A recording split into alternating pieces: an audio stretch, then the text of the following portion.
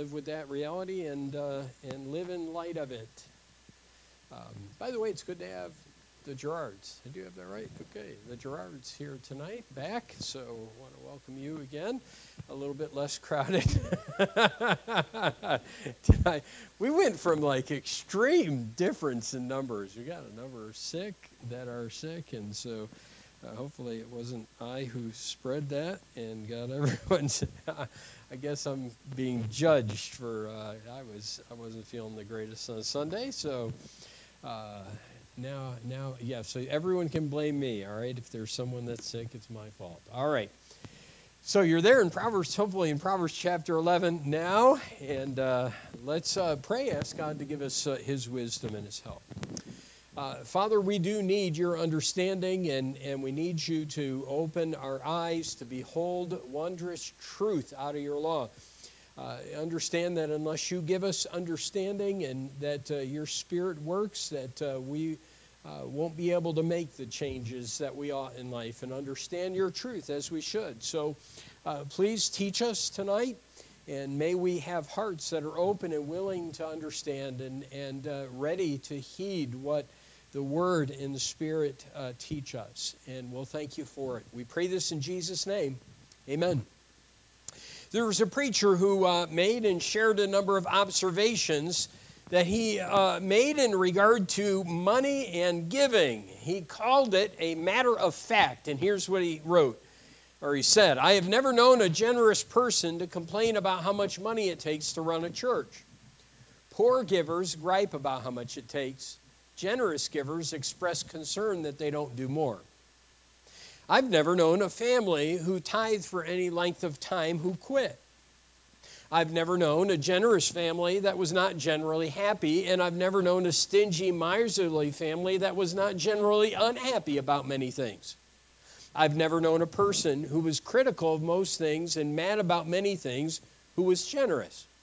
I've come to believe that most people who feel we talk too much about money never really want to talk about money at all. Generous people enjoy talking about it.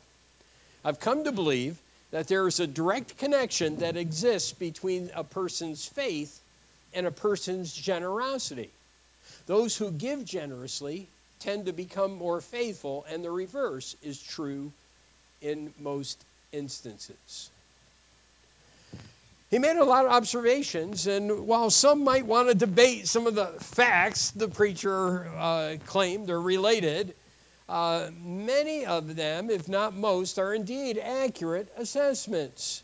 Money is a topic that often generates opinions, strong opinions, sometimes great ire, as he mentioned in his facts. While the discussion of money may anger some, the truth is, a pastor is not fulfilling the command of God to preach the whole counsel of God unless he deals with that subject. And you can't go through the book of Proverbs without dealing with or without talking about the matter of money. In fact, about a year ago in Proverbs chapter 10, believe it, I haven't even made it past chapter 11. But about a year ago in Proverbs chapter 10, we talked about, or we looked at, in the book of Proverbs, the rich and the poor. Tonight, we take a look at a little different aspect of the matter of money. It's the matter of giving. Look, if you would, at chapter 11 and verse 24. "There is that scattereth and yet increaseth, and there is that withholdeth more than is meet, but it tendeth to poverty. The liberal soul shall be made fat, and he that watereth shall be watered also himself."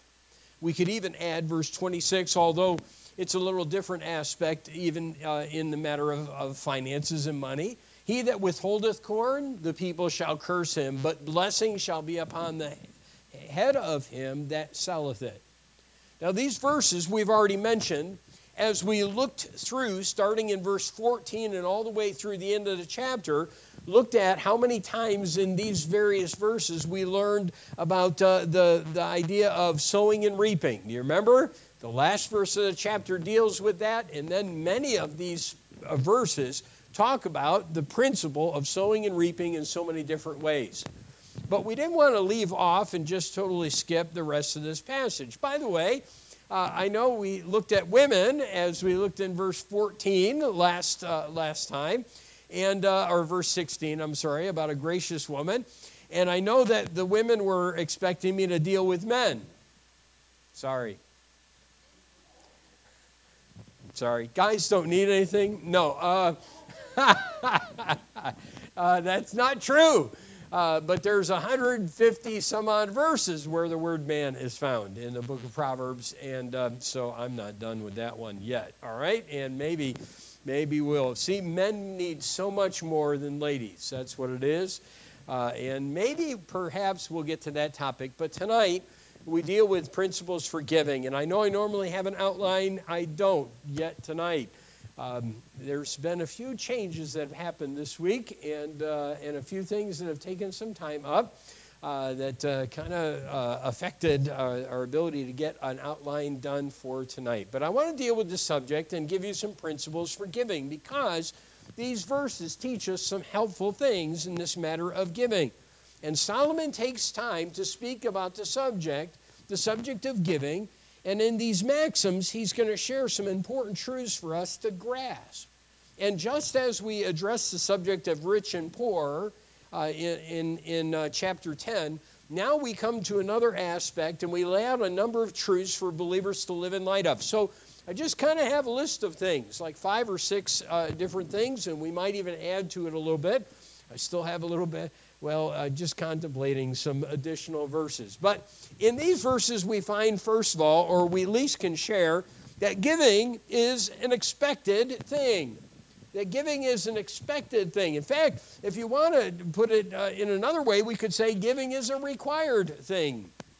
If we so chose to say that, because it's something God expects and requires throughout Scripture. In fact, since we're doing kind of a study of topics and the study of the matter of giving, we might even just start back in chapter 3 in Proverbs. Because in Proverbs chapter 3, we find, if you would, the first mention of the matter of giving. And he talks about it in relation to giving to the Lord. Look in verse 9. He says, "Honor the Lord with thy substance and with the first fruits of all thine increase. So shall thy barns be filled with plenty, and thy presses shall burst out with new wine."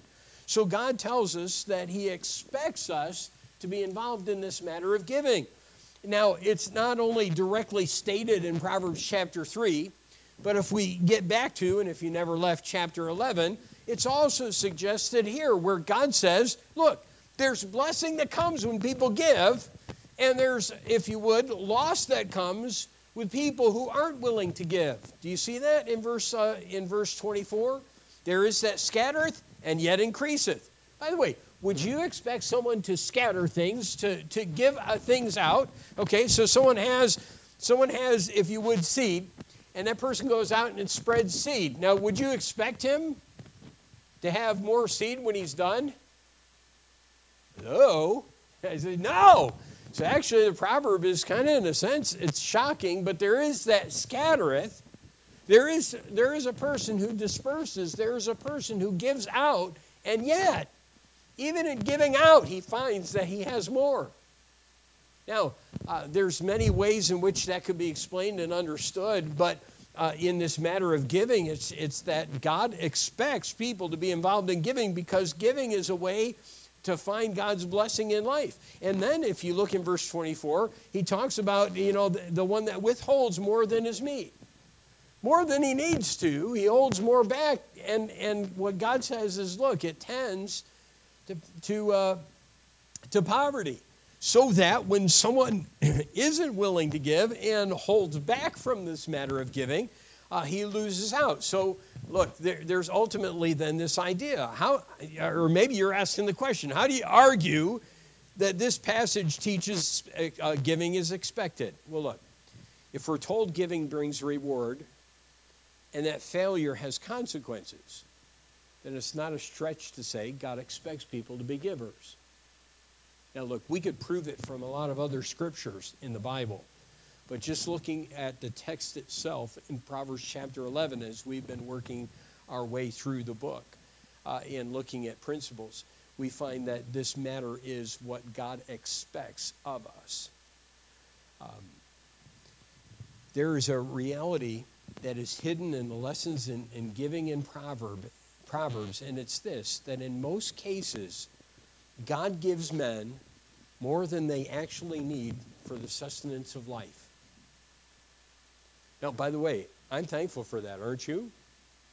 I mean, you know, we look at you can go to your home probably just as we can, and I can look in a pantry and I can say, well, there's other things that are stored in there, but there's plenty of food. Most of you have enough in your refrigerators that if, I mean, all else failed, you could eat for a week if you didn't have anything financially. Some of you have pantries, and some of you have stuff stored away that you could eat for probably months. And that is a general truth that actually is brought out in this passage. Look, God, in many cases, abundantly blesses people with more than they actually need for life. And God didn't intend that you hoard that. God didn't intend that you keep that. God wants you to have the mentality, and God expects you, and God demands of you that you learn to take what is extra and give. That is the mentality He wants you to live with. And so, giving is expected. Giving is to be directed. Now, we could argue in the book of Proverbs, there are a lot of lessons in this, but there's basically two ways in which giving is directed in the book of Proverbs. We just read Proverbs 3, didn't we? So where would that giving be? You're to honor the Lord with the substance and the first fruits of your increase. Where would that giving be? Where would the giving be in the book of Proverbs when that was written? Where would the giving be made?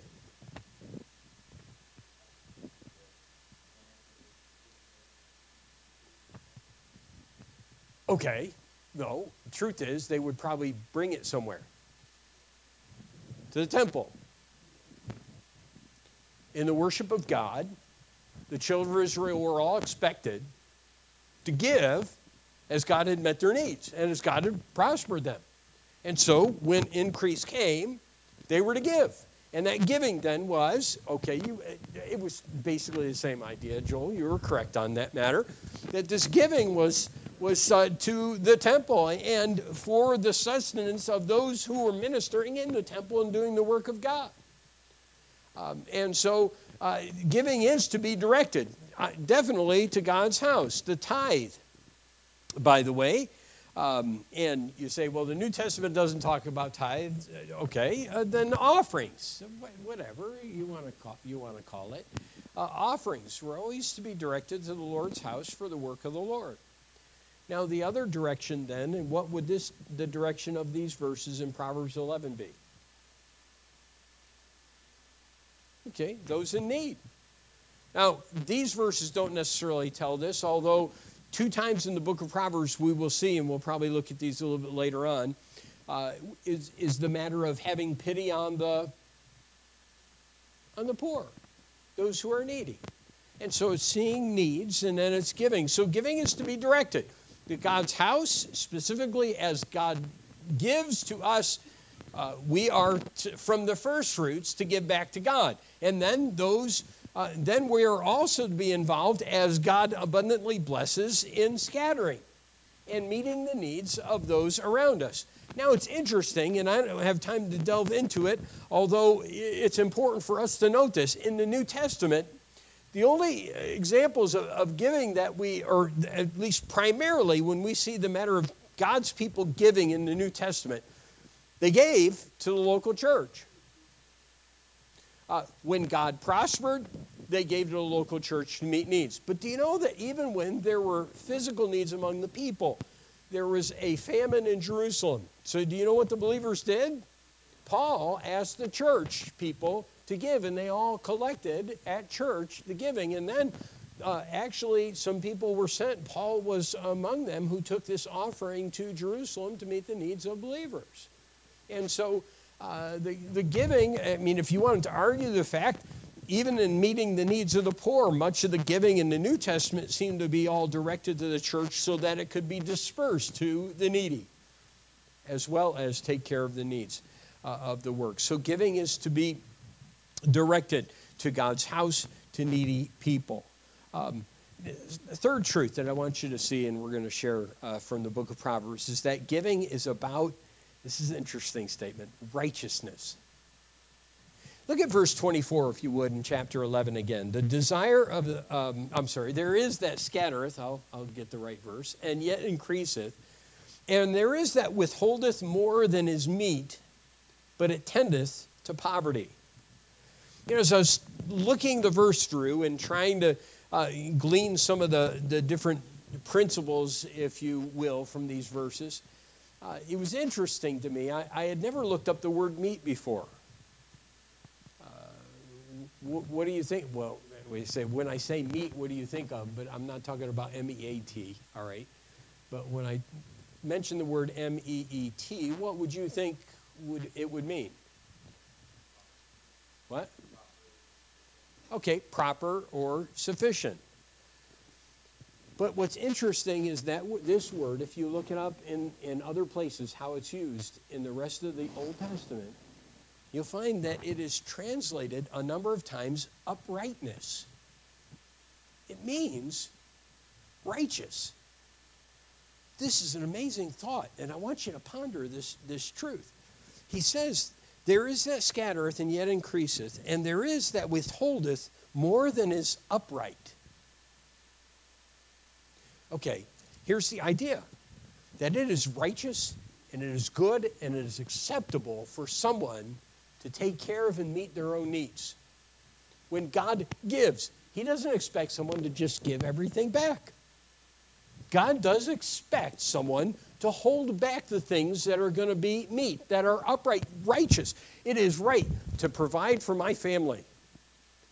I would be an absolute fool if we had a real tough time in America and I had a windfall of finances come to me and my wife was starving, but I took the money and I gave it to someone else to eat. That wouldn't be right. It wouldn't be upright. But in this verse, if you look at verse 24, he's saying there's people who withhold more than is upright. It's fine to take care of your needs, but there's some people that keep far more than they really need.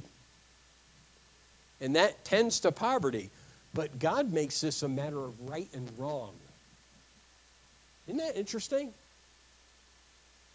That if I refuse to give, to meet needs, it is a matter of right and wrong. It is not a matter of, well, this might be good, this maybe isn't all that good.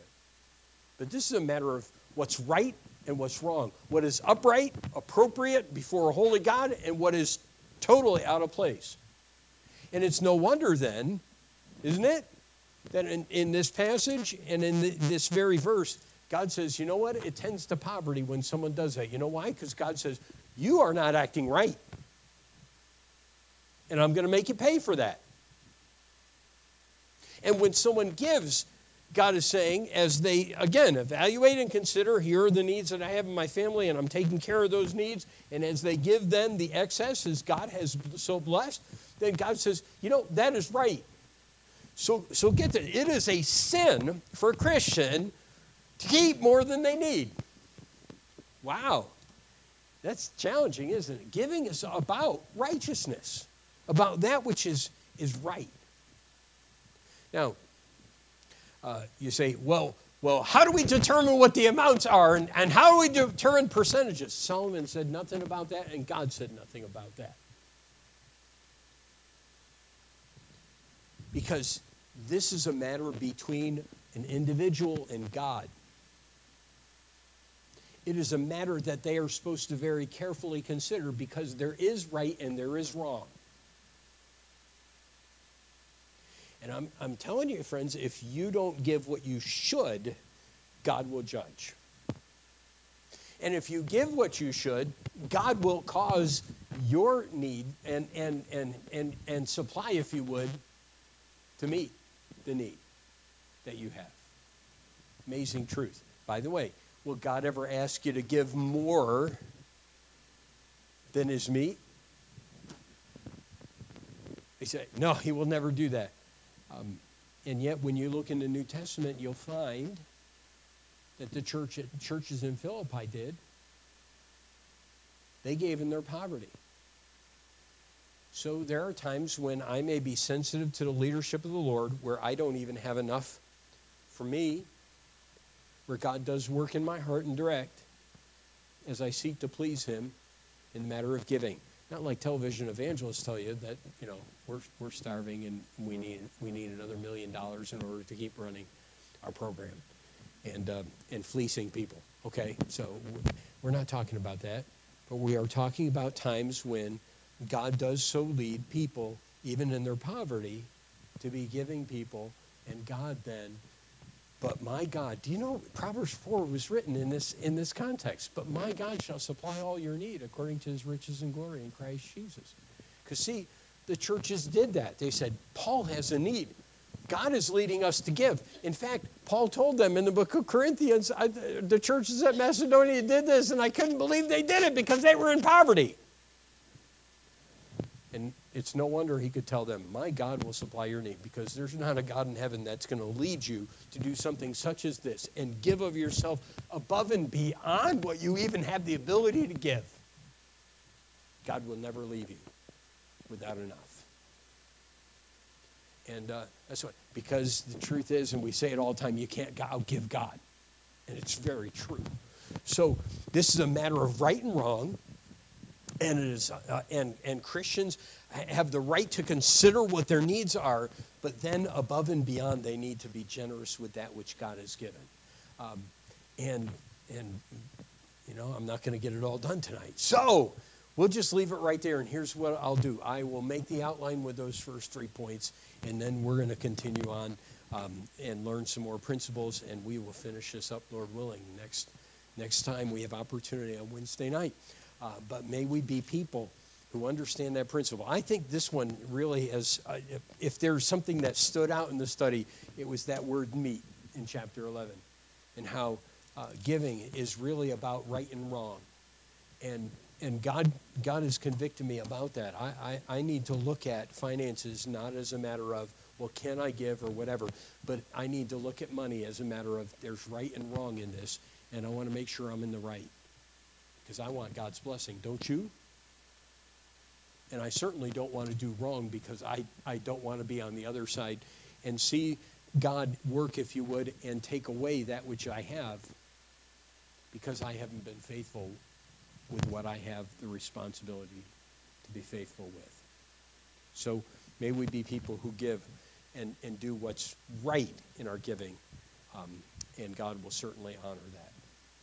Father, thank you for the time you've given us, and I know we've just had a few moments to kind of give a few principles, but I pray that these things would be in our mind and that they would impact our attitude in the matter of giving, and that it would cause us to think, and that we would be Christians who give what we ought and who give what's right and please you in this matter of money. And we'll thank you for it in Christ's name. Amen. Lord bless you as you do right. You're dismissed.